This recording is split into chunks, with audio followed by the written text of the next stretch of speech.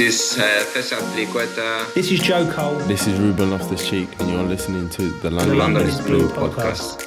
All right, Chelsea fans, welcome back to another episode of the London is Blue podcast. As always, your host, Brandon, Joe, my co-host, Nick, and Dan. And gentlemen, we have the Aston Villa match review. That's right, the Matt Law London is Blue derby is officially completed for the day. And boy, oh boy, did Matt predict this one. He sure did. We will not reveal private texts on this here podcast, but I don't think he was very optimistic heading into this one, Dan. Is that fair to say? I would say that's accurate. That would be an accurate portrayal. That would not offend him. Yeah. Yeah, well, again, we'll have lots to cover in this one. Anytime you're coming off yet another victory match review, it's always a good time. Potter's been providing quite a few of those. But specifically in this one, we're going to be touching on Kepa's highlight reel of a match and how Mason Mount's brace keeps the good times rolling. Then we'll touch on the crucial subs by Potter to remedy a disjointed starting 11. But before we get into it, we always have to hit on the 3-word match review, Dan. We want to go ahead and see where the people are at, really set the tone by connecting to the lovely listeners out there. That's right, and we had wonderful 3-word match reviews for this one. We'll start out with Chris Kelly with just the holy shit Kepa. Yep, it's just... Yes, exactly. We might be done here. Snacks with the Kepa Mounts villains. You had JW with the Kepa'd 3 points. You had Maverick with the Kepa the Gandalf, as in you shall not pass, which is also very apt. Southeast Blues with the Midlands Get Mounted. Our good friend Mike Ryan-Louise with Hit the Valve. A little reference back to a wonderful Mason Mount video from your Ashwat with the Happy Thanksgivings. I like this. I like this one. It's really good.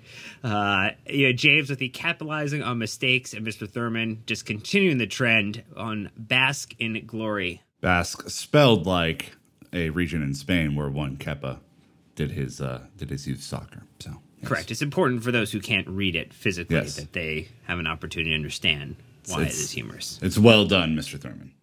It is always good to hear from the clever people that we have out there. For us, though, I actually, this is kind of fun. I was on stream and found that a villain fan pod tweeted, "You have 3 words only." Sounds familiar. So I thought I'd browse through some of these. And look, honestly, guys, I have a lot of options. Sack Slippy G is in here. Thought that was pretty good. We deserve better. Return to championship. I mean, look, there's a lot, so I'm just going to stop there. But if you're going to imitate us, at least we're getting some comedy relief out of it. So thank you so much, Villa Fan Pod. Your replies were quite delightful. I'm gonna go with injury-free game. We need as many of these injury-free games as possible because we've had a bad run of it. And so to see no limping, no catastrophic injuries, no people taken out on stretchers, only one shoe lost during the game, I think we're in pretty good shape. And I went with the Blues make do because this is certainly not Graham Potter's favorite 11. And Chelsea still managed to, even on maybe the opposite of a expected goals, the expected Kepa's won out. Well, I tell you what, it might be one of those matches where a starting 11 of Kepa's could win the Premier League if Jose were around. But no, we won't. Wow. We won't get there. Some FIFA similar needs to do that. Needs to be a model. Exactly. Some gratitudes before we get into it. You help us, we shout you out. Quid pro quo. It's pretty simple, Dan. Yeah, nothing on Patreon here, but hey, we've got wonderful people who support us on Patreon and our Discord community, so thank you for doing that. Wonderful way to support the podcast. We want to thank J. Mel Bears 95, the Golden Boy goalkeeper, Harminder Pasanth, and Scotty D. Nola, all leaving wonderful 5-star reviews in Apple Podcasts. A little bit of a flood of 5-star reviews in there after a little bit of a drought, so you know what? It's, dry season's over. And then on Spotify, we're still on 4.9.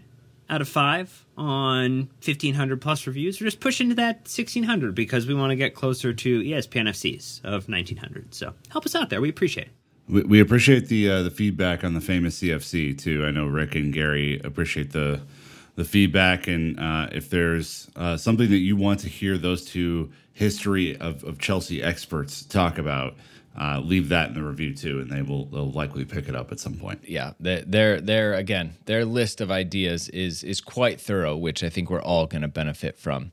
But here it is. We are talking about Aston Villa this past Sunday, the 16th of October, hanging out in the Premier League competition at Villa Park. We were on the road today. In case you missed it, Aston Villa 0, Chelsea 2. Goals coming a double up from Mr. Mason Mount. He hit his gift from Mings, as well as his free kick later in the second half. So we're going to kick it over to the Fifth Stand Up. That's right, the official Chelsea FC app. They dropped breaking news like, guess which players impressed Potter? Hint, it's Kepa for you guys. So if you want to get more media and articles, download the app. We appreciate them. But let's review it before we hit the lineup. Here we go. Chilwell found some space from nowhere, really. That's not a very good header. Great chance, an absolute gift. Mason Mount, and it came as a present. Down the line by Ashley Young. That's a better ball. Ings is waiting in the middle. McGinn, decent save, and the follow-up off the post. The follow-up again is denied. Chelsea somehow have kept it out. David Luiz. Well, flag up in the end. This is Bailey. Made himself a yard, got the cross in too! What a save that is! As Ings went in, Kepa has pulled off a wonder stop. This is Havertz, still going, Kai Havertz. This is Raheem Sterling trying to curl it off the bar and put behind for a corner. Francisco. Mount certainly looks like he fancies it. Can he get it up and down? He can! Oh, yes, he can! That is fabulous! 2 for Mount, and that is a goal of the season contender. What a hit! This is Gallagher. Support from Azpilicueta. Gallagher again.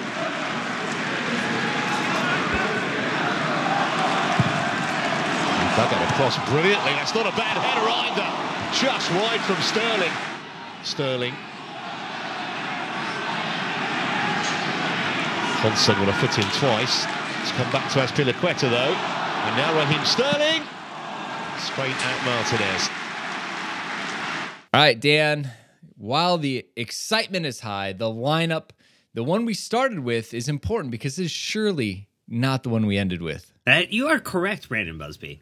We did start with Kepa Arrizabalaga between the sticks. It was Trev Chalobah, Thiago Silva, and Marc Cucurella as your defense, with Ben Chilwell and Kovacic, Ruben Loftus-Cheek, and Raheem Sterling as your midfield and wingback type of situation, and then Pierre-Emerick Aubameyang, Mason Mount, and Kai Havertz as forwards, Edouard Mendy, unused sub, along with Christian Pulisic, Zakaria, and Carnes, all not getting a chance to come off the bench, but it was Koulibaly, Azpilicueta, Jorginho, Conor Gallagher, and Armando Broja all getting an opportunity to come in at the 45th, 65th, 58th, and 89th minute. So, extra minutes to go around for all the subs today. Well, it started off as a 3-4-2-1. So some changes are needed almost instantly, Nick. It was a first half of calamities. There's a first half of lack of cohesion. It was just something that clearly on paper made sense, but in all actuality, in fair play, Villa made it very uncomfortable for these players. But even the level at which Chelsea at was not where it needed to be today. No. I mean, this was one of those things that happened to us last year where we would play well and give up a stupid goal, right? And then have to be chasing the rest of the game. It was nice to be on the other side of it, but we certainly, despite some of the stats that you'll read here in a second, did not play well in this game. This is not a vintage performance by any means, and you take these points, you learn from it, and you move on. Yeah, the good news is we had the mentality to ride it and not concede, which we definitely would have before. Some of the top line stats on this one: Chelsea was 60% possession. We had 8 shots, 4 on target. Again, every other shot on target is a good day out. Not a mistake here. Villa with 18 shots. Thankfully, only 7 on target, says one Kepa. We had 11 tackles, there 24, but we had 21 clearances to their 5. So 1 corner, and it came in the 95th minute to their 7. We had 1 offsides to their 3. We had 3 cautions to their none. Like, not Ridiculous. really sure how that worked out. But when you have a JV ref, you're going to have JV calls. And then the XG from the analyst. Look, I've seen different numbers than this, right? I've seen Villa at over 2. This one has them at 1.76 no goals to our 1.1 with 2 goals. I think that spread is actually probably a little bit higher depending on what source you go with, but I'm not going to argue with the analyst. If anything, it just shows how lucky potentially we were, and if we didn't have a man of the match performance, I hope I didn't spoil anything later, Dan, kept us in it in all 3 points. Well, models are different. The way that models are built are different. That's the thing. So not every XG model output is the same. It's the thing people need to know. Oh, okay. Wow, All very right. defensive of XG. Yep. Well, it's why the analyst might have one, XG philosophy might have another, Kaylee Graphics might have another. It's just how they compute it. Okay. Have you vetted our sources, or are you just taking whoever's first? I enjoy the Opta one. This is the Opta's the analyst. Okay. Well, Opta gets a lot of love in our scripts, and understandably. Squawka does as well with the one random stat. Says Chelsea have won 4 consecutive games whilst keeping a clean sheet for the first time since December of 2016 under one Antonio Conte. That's right. If you go back to the first leg of Milan, 3-0, 3-0 versus Wolves, 2-0 versus Milan in the return leg, and now 2-0 versus Aston Villa. Not bad, gentlemen. I looked it up earlier. We'd only had 1 clean sheet under Tuchel this season. That was the first match of the season against Everton.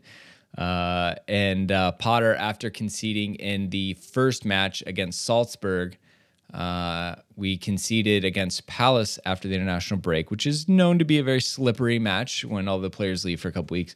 It's been nothing but smooth sailing. Mm-hmm. Yeah, I mean, it's been fascinating to watch this team kind of return to the level that they had built for themselves over, the last 2 or 3 seasons, and long may it continue. Today was much more of a pressure test on that defense than maybe we've had in previous matches, but certainly something that is a good trend for us, especially as we have started scoring goals, which is fun. Yeah, well, anytime you have a 10-0, 10 goals for, none against streak, that is a great timeout. So anyways, we're going to take a quick ad break. But when we get back, we're jumping right into Kepa and Mount's heroics, what that means for the team. So thank you to the sponsors for financially supporting the show, and we will be right back. All right, Chelsea fans, before we get back into the men's pod here, I do want to announce, it's really exciting, that we have moved Blue Royalty, our women's specific podcast, to its own feed. That's right. Now you can subscribe separately just to the women's podcast. Thank you to Blue Wire for helping us make that happen. We felt it was unfair with the hard work that Nick and Jesse and Abdullah are doing that the women should have to wait till Tuesday to come out. So what we have done is we have moved them again to their separate feed. Go follow them in your podcast app that you're listening to. Type in Blue Royalty. It will be there. We're going to double post for a couple weeks so you don't miss it, but very soon you are no longer going to get Blue Royalty pods on this feed. They are going to live on their own and be able to come out whenever they want so they can most appropriately support the women's team as they should be able to. So anyways, super exciting about this change. Go subscribe, Blue Royalty, on your favorite podcast app of choice. All right, kicking it off, one Kepa, recently engaged. He's a new man, Dan, as you might know. He is not a new manager bounce player. He's a new engagement bounce player. Life is good. We plucked a different Kepa out of the multiverse. That's the only way I can explain it at this point. Doctor Strange, infinite timelines, infinite multiverses. We got a new Kepa. That's clearly is what has happened here. But it was great. It was great on the day. This was an early kickoff in the U.S., and so for those of us who are looking for something strong, like maybe an Irish coffee or wonderful shot stopping, you got both of those things potentially, particularly if you're going out to the pub. And this was quite the little performance from him in terms of being able to just do things that we've seen him not do consistently before. There were things that we've seen today from him in moments, but this was probably, I don't know, Nick, one of the most complete performances from Kepa we've seen in quite some time. I mean, yeah. I mean, the previous games, 2 shots, 3 shots on target, maybe 4, maybe a goal goes in, whatever. But I mean, Villa brought it today. They are desperate. I mean, we talked about this a couple of weeks ago. Wolves are desperate. Villa is desperate. These are 2 difficult teams because of their situation. Clearly, the Chelsea fans were taking the piss out of Stevie G today, which was just horrible to hear, frankly. But I mean, it's not easy to play against these teams that need to score goals, that need to get back on a winning track to get out of the bottom. I think they're 16th or 17th after today. I mean, they're near the bottom. So, and they've spent a ton of money. So their situation's pretty dire right now. And so I kind of expected them to come out firing, and I don't think the guys could be faulted for coming out a little bit flat. There was some rotation that went into this, but the fact that Kepa had to be on his toes, Brandon, I think shows you maybe that the opening half system wasn't really panning out the way that we were anticipating. The main changes coming in the form of Cucurella playing left center back with Chilwell at left wing back. Those two definitely did not mesh. Cucurella was trying to get forward as much as he could, and that was not something we needed of him. The other side was Raheem Sterling experiment as right wing back that definitely didn't go the way we needed it to. Again, on paper, you could maybe, this is a very attacking lineup, almost too attacking, probably to the point where like our left side were all attacking players. If you consider Cucurella and Chilwell with their impetus to bomb forward and get crosses in an overlap. And then when you have Raheem Sterling on the other side as a right wing back, just staying up and around the box because that's what he's used to, you really kind of killed the shape of the formation. And we saw a lot of gaps between Thiago Silva and Cucurella today that should not have been there. And I just think specifically back to the time that Aubameyang went to pass exactly where Cucurella should have been, but was not. And then he put them in on goal in a one-on-one situation that Silva had to then track back and cover for. There were just a lot of those situations today. And Kepa stood on his head. Normally it's the other way around. We would have expected Emi Martinez to stand on his head today and shut us out. But we were the benefactor of the standout goalkeeping performance. And again, it wasn't one save. It was multiple saves that he had to make. I mean, what do we say? It's like 7 shots on target. And probably most of those are in the first half alone. I mean, this is by far the hardest day he's had in the 6 matches that he's played for Chelsea. So I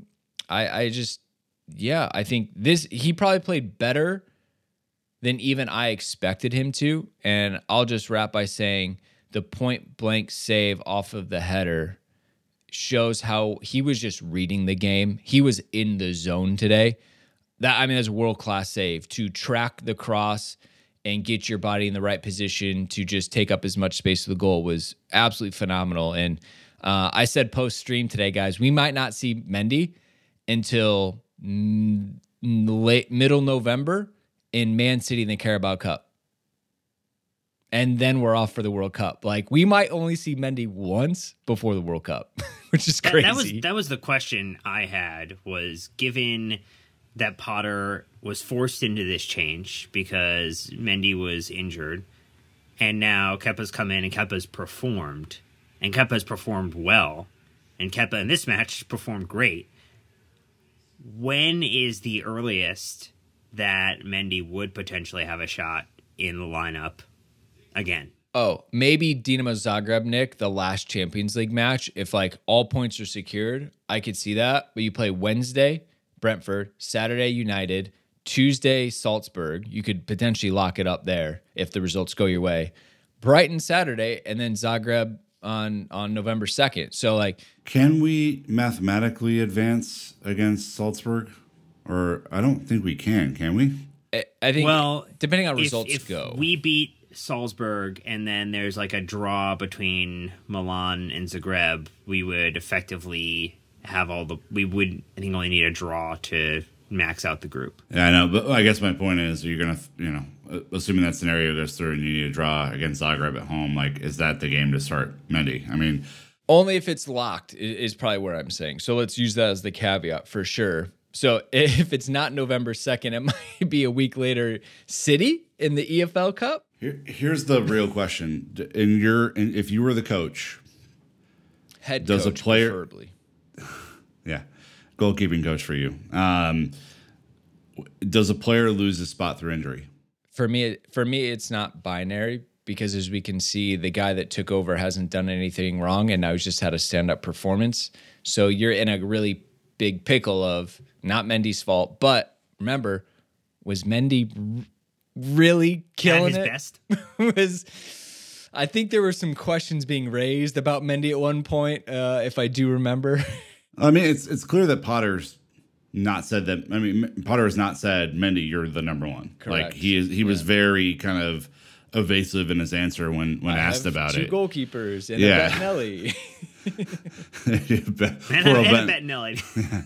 Yeah, I got Marcus over here just chilling. No, I mean, like, I think it's, again, these situations happen. There can only be one goalkeeper that plays, right? And for a large part of the last 2 years, that's been Edouard Mendy.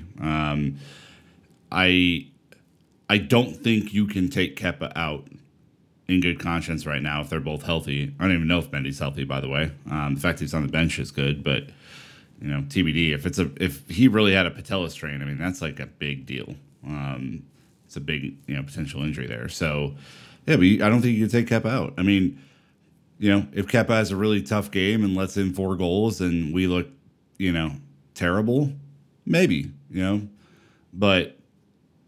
Yeah, it's going to be difficult, and I think if both of them go to the World Cup, it'll be fascinating to see who comes back and in the better form, right? Because Mendy is Senegal's goalkeeper; like he's going to be playing in the World Cup almost certainly, even if he's not playing a ton right now. But that's kind of the conundrum that you're in, I think. And then, I hope that Mendy plays because I don't even in just like disparate moments I don't like the idea of Mendy not having some game time, but Kepa has done everything he can do at this point to keep the shirt. Kepa's on the bubble. He hasn't played since 2021 for Spain, it looks like. He did play 7 times, 6 of them being starts, but if he hasn't played in all of 2022, which are big time World Cup preps, then I don't know if he's going to be there. So he's definitely even fighting for a chance just to be on the bench, for that team. They have quite a few good goalkeepers, as we know. It is a competitive position for them.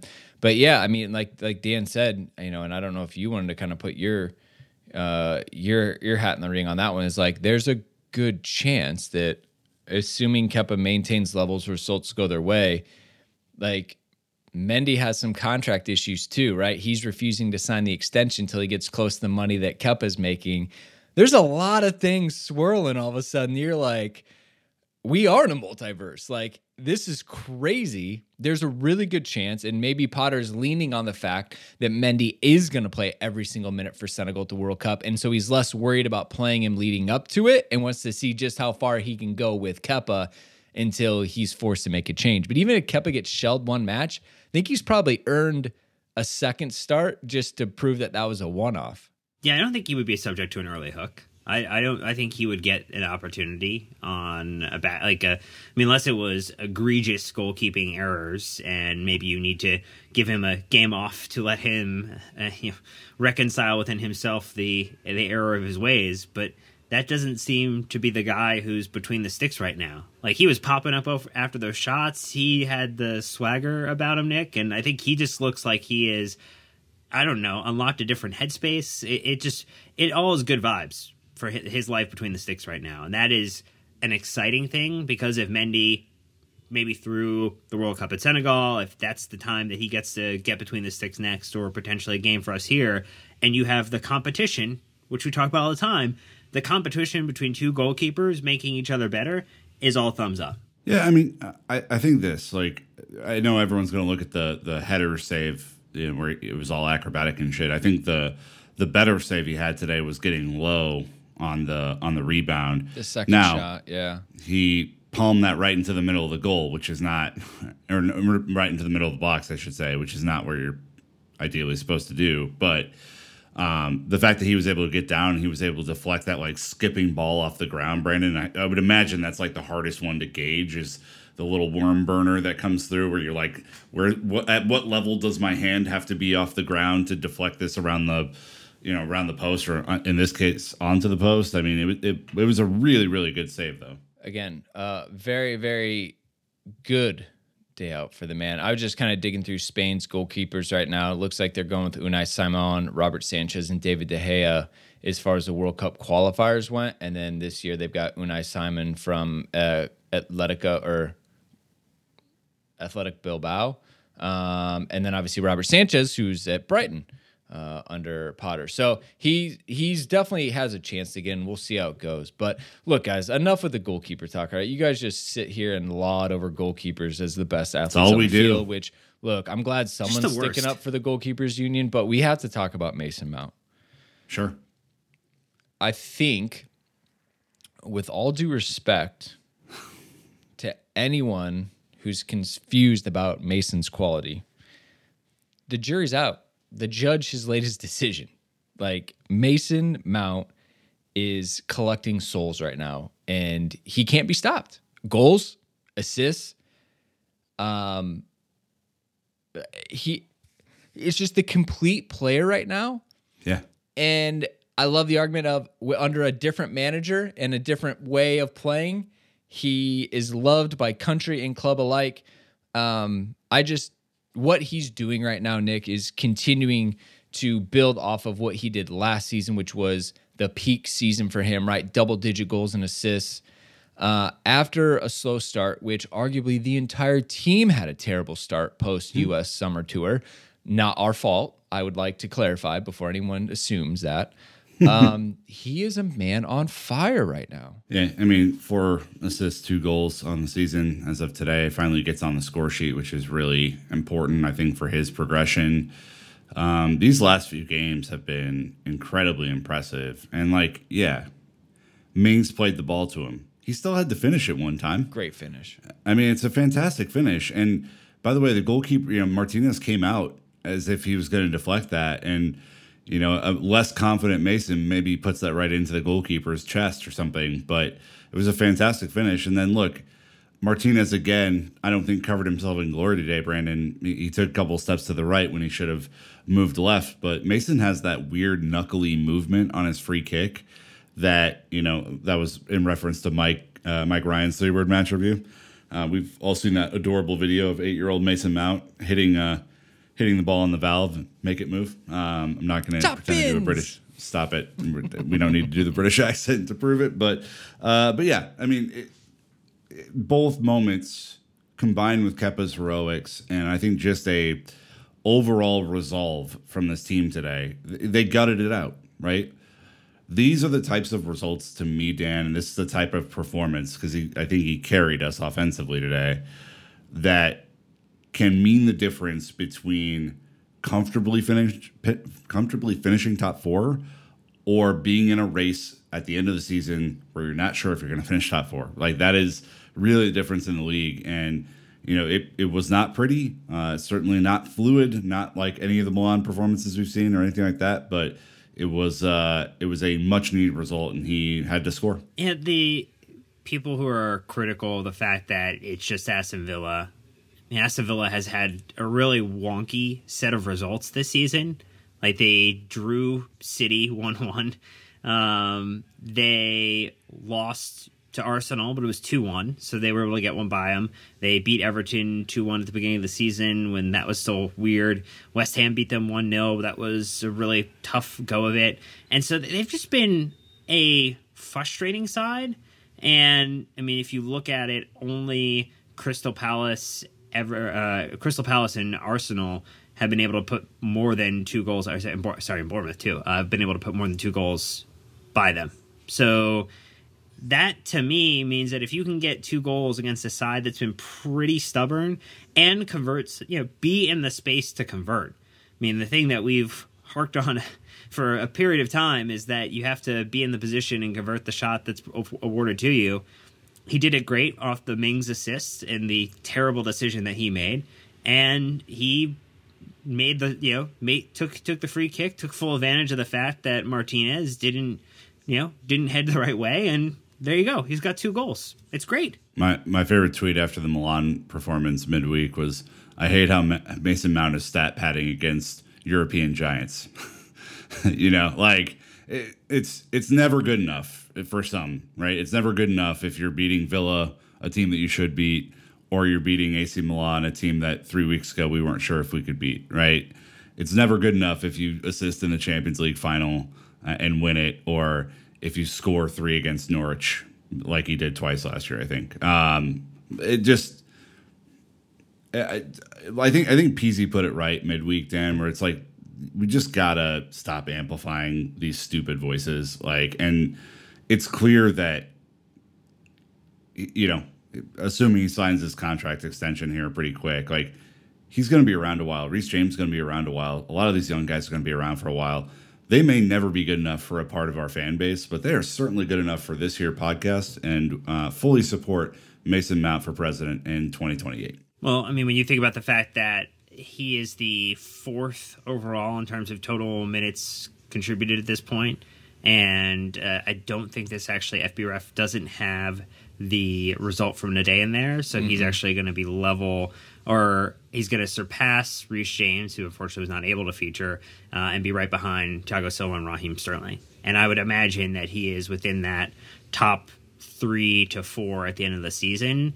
And because of that, Chelsea will go on to do great things, because we do well when Mason Mount is contributing at a high level, and that's where he is right now. When was the last time, or I don't even know if anyone can remember, that we were so reliant on 2 players? Like, the entire day relied on Mason and Kepa.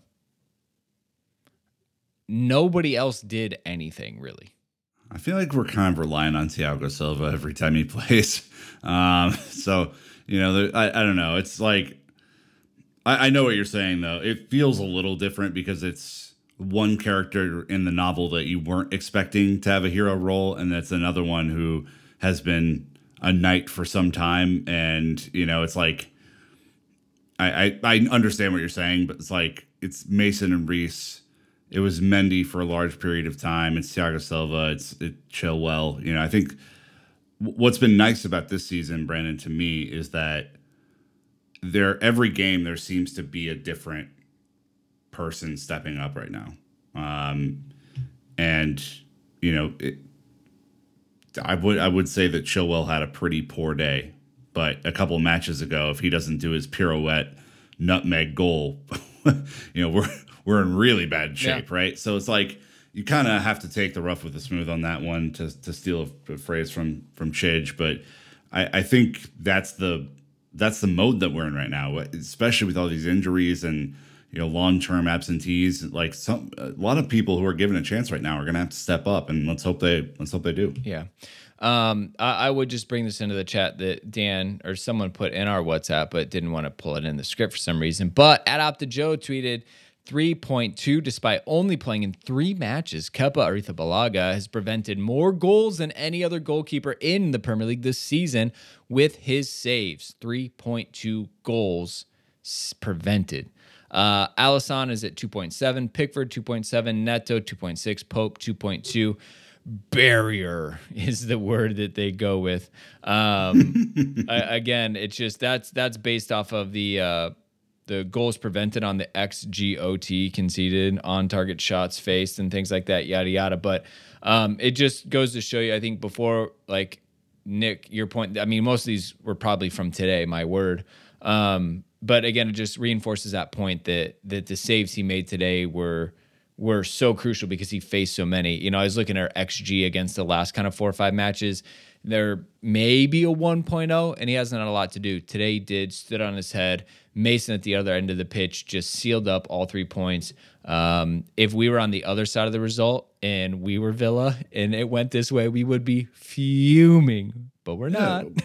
I mean, we were last year, though. Yeah. I mean, we were last year where we would dominate possession. We would dominate shots. We would, do all this stuff, and we could just never find a way through. I mean, I think a good question to be, and I'm thinking about this right now, it's probably this time last year, or like even into the winter a little bit. When was the last time a goalkeeper won us a game? Yeah. No, I mean, probably Champions League run. That's a tough one. Yeah. Well, I mean, Kepa has been, involved in the last couple matches. No, I know, but like, yeah. I'm thinking back to like in the terms Mendy of standing on his head and just absolutely, The Mendy performance against Brentford stands out to me forever. He was just, they were never going to score, no matter how many bicycle kicks they did in the area. It was just like, nope, brick wall. And I think Kepa similarly today. All right, well, we're going to take another ad break. When we get back, we're jumping into Potter's crucial subs because the man had to make some changes, and he did. So again, thinking of sponsors, and we'll be right back. All right, Dan, as you write, it takes a big person to admit that they didn't get it right, which is exactly what Potter's sub signaled. He didn't even wait to the break. By the way, I learned a lot about substitution rules today, which we can get into.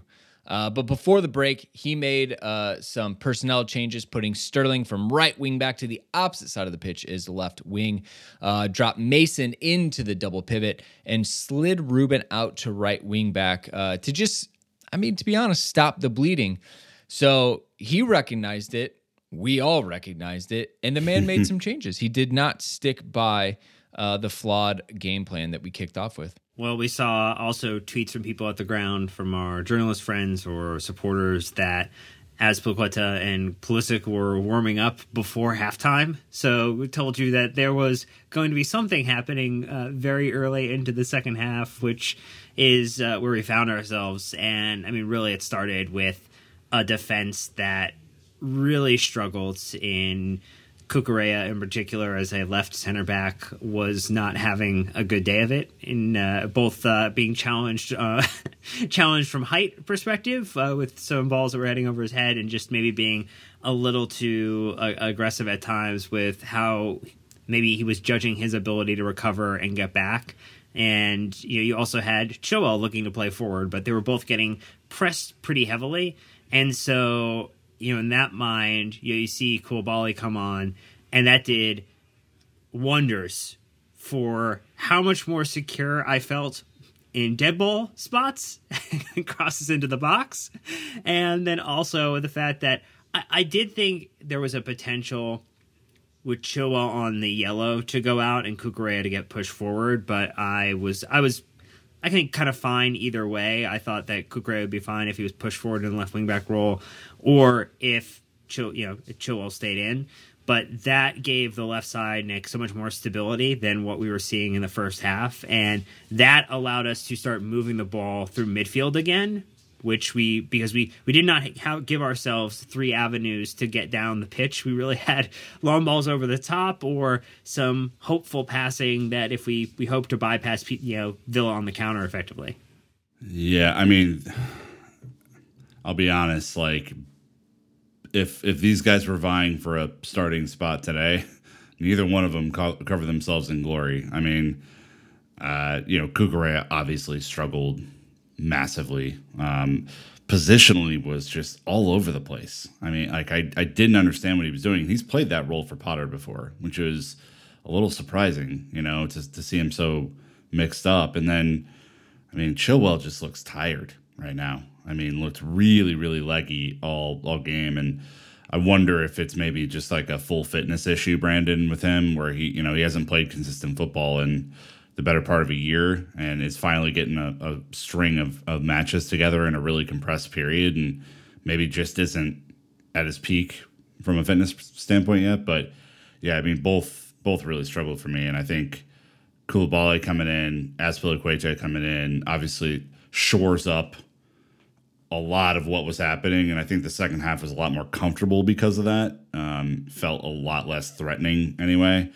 But yeah, it was tough. Again, I don't think anyone needs to jump to rash conclusions that, Cucurella is a bad player. I think we just really defined that him and Chilwell are going to be rotating a lot at that left wing back spot, because that is by far both of their best spot. I do think that it's funny. It's like if those two were tied on a rope together and like Chilwell would bomb forward and he would yank Cucurella out of position, and then Cucurella would come back and he'd yank Chilwell out of position. They just were working against each other all day long. Actually, well, not all day, for 45 minutes. Yeah. And so something needed to change, I think, just for both of them. It would have been interesting maybe if, different players is in those positions, but like who else would play left wing back if Cucurella is at left center back? I don't know. So I think that was like one of them had to come out, which is the right call. But again, like Cucurella will be back and he will be like a workhorse for us out there and be successful. Like to me, this is a one-off. Yeah, I think the thing that I'm thinking about anyway, though, is like you're going to have to rotate these center backs. Thiago Silva is going to need rest, right? So you could see either Koulibaly or Trev kind of slotting into that middle spot. Then Aspi is going to be rotated in, so the right wing, right center back position is going to be a little weird. Cucurella is going to have to play that left center back position for some of these games. He's just going to have to. Like the numbers, we're going to have to give Koulibaly rest. Like he's going to have to come in and spell a bunch of different players if he's not the first choice in either one of those positions already. So, I mean, obviously it needs to go better than today, Dan. but I mean, that's just the reality of the numbers and the injuries that we have. Hit him with the Chalba stat. The Chalaba continues, his undefeated streak continues. Long may it rain. Damn. Good for him. I have people arguing with me on Twitter that he's mistake prone. Like every other defender that we have hasn't made mistakes. It is absolutely insane to me. He played super well today, Well, there's also the ability to recover. And so if you can make mistakes and cover off against your mistake, I mean, don't you want to learn and grow players inside of Chelsea to allow them to become world beaters and to learn from Thiago Silva and to develop a chemistry here? Because that to me seems like a really great idea to nurture the development of our talented players in this first team. But I guess that's a bad idea. I mean, that's a bad idea. Didn't João Cancelo make the mistake on the Mohamed Salah breakaway today? Yes, he did. I think he's pretty highly regarded. Wesley Fofana's made a ton of mistakes this year. Koulibaly's made a ton of mistakes this year. Thiago Silva's made a couple of mistakes this year. Cucurella made more mistakes in one half than Chalaba has all year, and we're talking about him being mistake prone as if mistakes just don't happen in those roles when you have really good attacking players coming at you. And it's the Premier League. Like, it's just not an area where you are so much more dominant than another team that you can just walk out and anticipate that you are like FIFA level God mode of being able to waltz over every team. That just doesn't happen. And Ollie Watkins is a handful of a player to go up against. Let's also not factor in that Trev helped keep Luis Diaz quiet for 2 cup finals last year too. It's like, again, it's just another one of these biased things that I just have to personally let go in my head. But yeah, it turns out that Trev Chalaba coming in for Wesley Fofana 3 matches ago has done pretty fucking well, and he deserves the spot, and I'm glad he's playing well, and he is truly a guy that I like watching. So there's that. I think the last main sub that just showed Potter's control and understanding of the situation was to bring Aubameyang off and put Connor on. Again, he knows that we needed more control. At that point, we needed less attack. He also knew he can throw Sterling up top to run the channels if we did need to stretch him or hit him on the break. And so I just, I did feel like Connor coming on was the third kind of master stroke of a sub. What I do need to point out, though, shout out to our Discord. A ton of smart people in there. And I'm in there. So I learned. Is that why I'm not allowed? I learned from them. I don't. Maybe you guys didn't know this either. So there's 5 subs in the Premier League, right? Yep. Subs at halftime don't count towards the 3 substitution opportunities in a match. Okay. I did not know that. So he ran 2 at half. Then he made his, 58 and 65th minute subs. I thought we were done. And then you see Connor go up to the line, and then you see Broya come up late in the match. You're like, wait a second, this would be our 4th substitute opportunity. No. So, look, maybe I hope I helped somebody because I just outed myself as not fully understanding the game.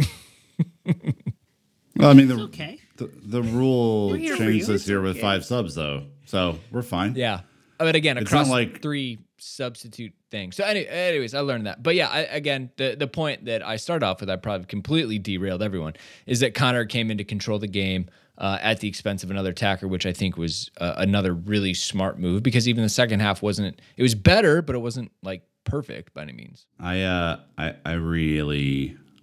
I think Connor's going to have a big role to play in this season. And whether it's a super sub, whether it's from the start, he's really, really physical for a guy that's not very big. Like he's probably 6 feet tall or something like that, but pretty slight, but really gets stuck in to challenges, really does a great job of chasing and making players redirect their passes and get out of a rhythm. Like he came in and disrupted today. Like that was his role, and he fucking killed it. It was fantastic, and won the ball back a couple of times that allowed us to go on a break. I mean, this is a guy who obviously first Premier League game didn't go exactly to plan, to say the least, but really I value his contribution a ton here, Dan, because think about where we are with these injuries. Think about where we are in just the fixture congestion alone. Even if we didn't have the injuries, you're going to need a guy with that sort of energy. What? How tall did you think he is? I thought he was 6 foot. Is he not? 5'11" and a half. Well done. He's a Nick Verlaney special. He's as tall as me. Yes.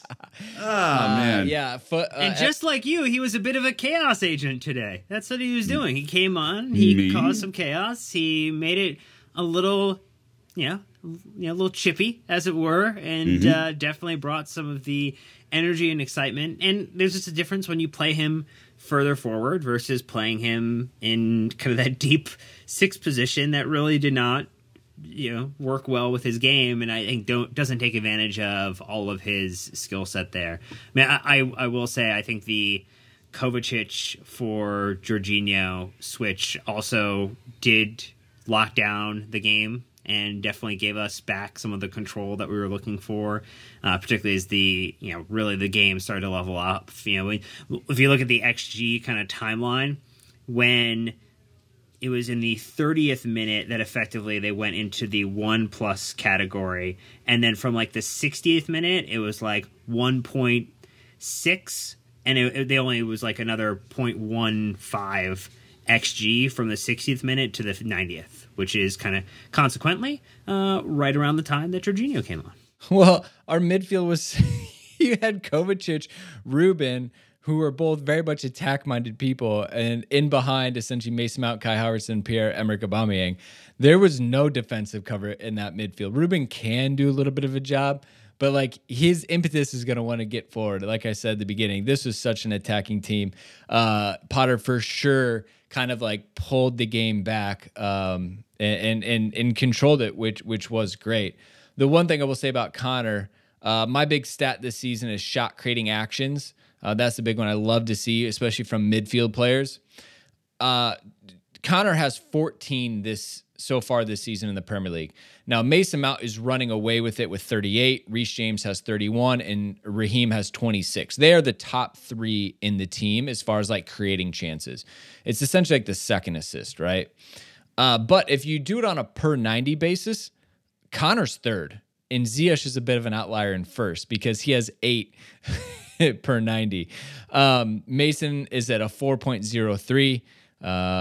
Connor's a 3.74, and like I said, Hakim with his 8 puts him at 4.07. He is right there at the top. As when he gets the ball, I think to your point, Nick, he knows what he's trying to do with it. He gets it in dangerous places. He's not going to pass laterally. He wants to move the ball towards goal, get it to someone who can score, and it's paying off for him big time. Yeah, I would put a wager down that he's going to feature from the start at Brentford midweek. Would love it. All right, Dan of the match. Only when we draw or win will lucky us. Dan is lucky back. Us indeed. Look, I talked about this on stream. I saw that you only went with 2. I appreciate you not doing what Chelsea FC did and really wimped out by putting Mount and Kepa as an option combined. Thought that was... Oh boy, that's what? tough. That was weak. What? Yeah. Wow. They had 3 I options. understand how the game is Mount, Kepa, Mount, and Kepa were the 3 options, which... Like they were the Wonder Twins or something? What the hell Either is that? way, Garbage. the people Love showed you guys, but up Look, maybe there was a 3-word match report that they had to get filed beforehand. So, I understand that they have limited options at times. But look, Dan, the match, you only get 2 options in this one. It was Kepa, all caps with a bunch of extra A's because we were excited for Kepa! And then Mason Mount with a lot of O's in there. And look, 84% of you said Kepa. No surprise. I thought that was the one people were going to vote for. 16%. I saw someone quote tweeted it was like the Kepa PR wagon is like in full force today. Kepa had a great day. Just go home. The way you spelled it though is mooned. Also, So, no quality in characters used. I mean, what are we doing here? Kepa's fallen short on A's. Yeah, wow. Actually, no. It's just the way that the A uses space versus an O. The O is just a touch wider in the amount of pixels because both fields did have 12 characters left in them. Anywho, all right, sounds good. Kepa, congratulations for this illustrious Made the right award. choice. Actually, Brandon Busby. Made the right choice. Mount only had to score 1 goal to be the game winner. The second one was for shits and giggles. Kepa had to make stat 7 padding he does. saves. Oh, he had repeatedly had to make saves to keep us in it. And so that is the right choice. I love to see it. The Premier League.com. I'm just glad you finally came around to the idea that goalkeepers are important. Man of the Brandon. match We- blew away we've with been saying Kepa it for years. as well. And you We've been really saying it for years. see it. It's- Uphill battle the entire time. Dan, it feels good to have finally won one, you know? Well, I mean, vindicated. I'm just glad we can get him a membership card now. Nick, a lot of shit results on the weekend. This was a poor weekend But it was for the bad. Premier League. Like, I feel bad for Philly and the Fan Fest. They had shit to talk about. Yeah. Friday, Yeah, Brentford 2, Brighton 0, which was a bit of a shock. And then Saturday's matches were just the worst, barring Fulham Bournemouth. Like, that was kind of fun to watch 2 mediocre teams punch each other back and forth. Other than that, Saturday's miserable. Yeah, you could be forgiven if you didn't exactly tune into all these this weekend. I don't think I usually like to, but I just United Newcastle 0-0. Arsenal just lucking out with a 1-0 result over Leeds, who outplayed them. Missed a pen. Yeah, Bamford missed a pen, just terrible. Yeah, I mean Spurs kind of dribbling it in. It just Pickford flailing, gave him a pen. Like, I watched some of that from the treadmill lifetime, and I was like, I need something else to do. Get me out of here. Yeah. Is there some Real Housewives that we can tune into here or something, There's 2 please? treadmills over. I need some drama. No, I think this is gonna be what you get in October. Frankly, I don't love saying that, but I mean, all these guys are wiped. They're tired, and they're about to, this is only halfway through this gauntlet of matches that you're going to play, especially if you're in the Champions League or in the Europa League or the Europa Conference. Like, this is no bullshit going to be really difficult. And Chelsea then go play Brentford, a really weird on and off team this year. Don't really know what to make of Brentford. They can be really good or really bad. And then you have United, another yo-yo weird team on Sunday. And it's just, I don't know, Dan, what you make out of it, but I think there's going to be a lot of scrappy, weird results. How was it with you and Peasy chugging Irish coffees watching Liverpool City? I mean, there were definitely Just shots? fireworks in that one. Oh, it was also the largest assembly of City fans I think I've ever seen in my lifetime. Over under what? on 10. The whole 20 of them. Whoa. Wow. I felt bad because the first table in the area that was showing the City-Liverpool game was 4 Liverpool fans who sat in the corner that then was completely surrounded by City fans as they arrived in for the match. Liverpool supporters not out in full force at this moment, but maybe they should have been, considering... I wonder why. Maybe they're too busy flicking people off. Just- Yeah. Though I will say, Klopp flicking off Taylor... Haven't all of us wanted to do that at one point? Yeah, someone tweeted at me. I have to find it real quick, which I thought was a hilarious response. Hillary goes, because I said, what an asshole, and I had both of them, and she goes, which one? Taylor or Klopp? And I was like, okay, Yeah, fair play. bravo. Yeah. You're right on that one. Can I just say, I know I bitch about refereeing a lot, Mo Salah got full on rugby tackled, and Anthony Taylor did not call a foul. I genuinely don't understand. Like, I know why Klopp was upset. Now, Klopp is also a bit of a dick, so I don't feel too much sympathy for him there. But like, it was egregious. Like this guy is not qualified, man. I'm sorry. He's not doing a job here. It's crazy. He definitely let things play, which I thought on the balance I was okay with the way things were going. But in general, like, it's nowhere close to where it should be. Especially for a star player. Like, a star player usually gets a little bit of extra, care on the field. Like Tom Brady does. Mohamed Salah does not. Apparently not anymore. Jeez. All right. So the Premier League table as it stands after game week 11, which nobody has played 11 matches due to the postponements early in the season. Arsenal in first with a little bit of air, 27 points. Man City dropping points for the first time this season in second place on 23 points. Tottenham level with them on 23 points. That's right. Tottenham are level with City after 10 matches played. Awkward. Chelsea are in fourth, 9 games played, so we have a game in hand on 19 points. So we might as well be level with those two. United with the draw is great news for us because that means they're slipping behind us. They're 5th on 16. Newcastle 6th on 15 points. And then if you scroll down, Nottingham Forest are in 20th on 5 points, as are Leicester City in 19th on 5 points, and Southampton are 18th with 8 points. Villa, who we beat today, took one of their recruitment heads, and this is what happens. Southampton in shambles. Yeah, this is definitely nothing new for them. How they stayed up even the last couple of seasons has been impressive. We beat Villa today. They remained in 16th on 9 points. Probably not a jarring enough result to sack Stevie G. I was hoping for more of a 4 or 5-0 drubbing that just got him the sack in the tunnel, but it didn't happen. So, anyways, Raz could have put the knife in his back, but no. I agree. Figurative knife, by the way. A figurative knife. No violence advocated here. I definitely think that looking at the teams above us, that Chelsea could be a top 2-3 team if we stay healthy this season. A lot of variables go into it. But how's that going so far? Could be a top 1 team. I'm feeling my confidence is growing under the Potter regime. Hashtag Potterball. I mean, look, we did a couple of big things this weekend. We proved that Holland is mortal. One, that is excellent. That is excellent news. Or is this as a species? We, as in the humans, everybody who was willing it into fruition. You're welcome. You've materialized your dream in this moment. We almost saw Arsenal lose, which would have been, or at least draw. Patrick Bamford really let us down. Big let us down. So we didn't. I guess I should have left the VAR unplugged.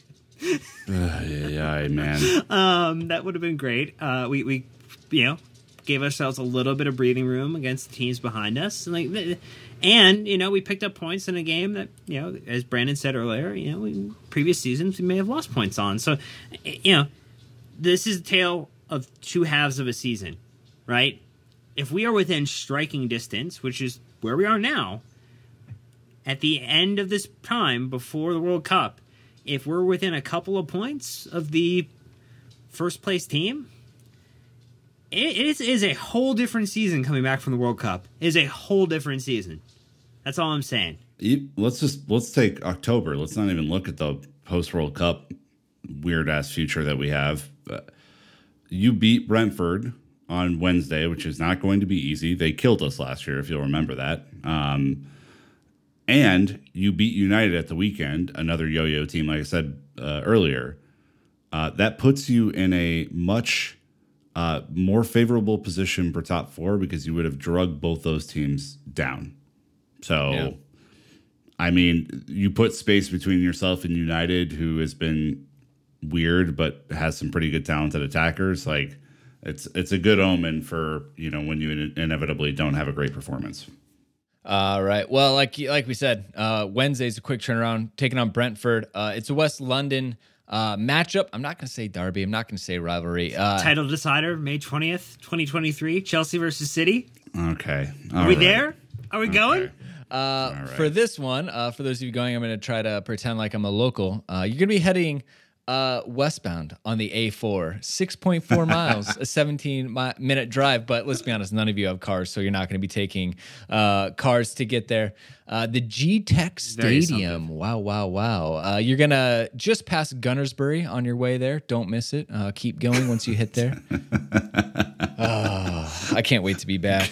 Get on the tube, go to your pub, follow the rest of the crowd in. That should probably about do it. Yes, it is good. All right. Well, that's going to wrap us up. Again, a ton of content coming out this week. A friendly reminder that Blue Royalty, the women's pod, are now officially on their own feed, which is super exciting. It's well-deserved. Now, if you are a massive Chelsea women's fan, as you should be, you don't have to wait till Tuesday for them. They deserve to come out Monday after a match, just like the men's team does. So, actually, huge thank you to Blue Wire for helping us make that happen. Nick, you've been the engine behind it. This podcast has been growing season after season. Well, not really, because it's only been around, but like match after match, it's been growing. We want to give it the room to breathe, and we're really excited about this move that we were able to make. That's right. We're giving you a bit of a buffer period, okay? A couple of weeks where we will post in both feeds, but please go to your podcast app of choice, type in Blue Royalty, get the old follow button clicked, give it a rating perhaps, maybe a review if it lets you. First Blue Royalty match review coming out tomorrow on that feed. Very excited, very proud of the work that myself, Jesse, and Abdullah and so many others have put into that show, because I think we're killing it. Well, without a doubt, which is actually today that you're listening to this as well. So whatever app you're in, go check it out. Yep. Blue Royalty, super cool artwork. It's its own. You're probably familiar. We've been starting to post it in here, unless you're on Apple Podcasts. They don't do that. So go subscribe, and then you'll get double the content, double the fun. Anyways, we're out. We have more podcasts to record. Super secret project that's fun and exciting coming up. AKA, we are not done producing content this season. So anyways, that's going to wrap us up. Until next time, Chelsea fans, you know what to do. Keep the blue flag flying high.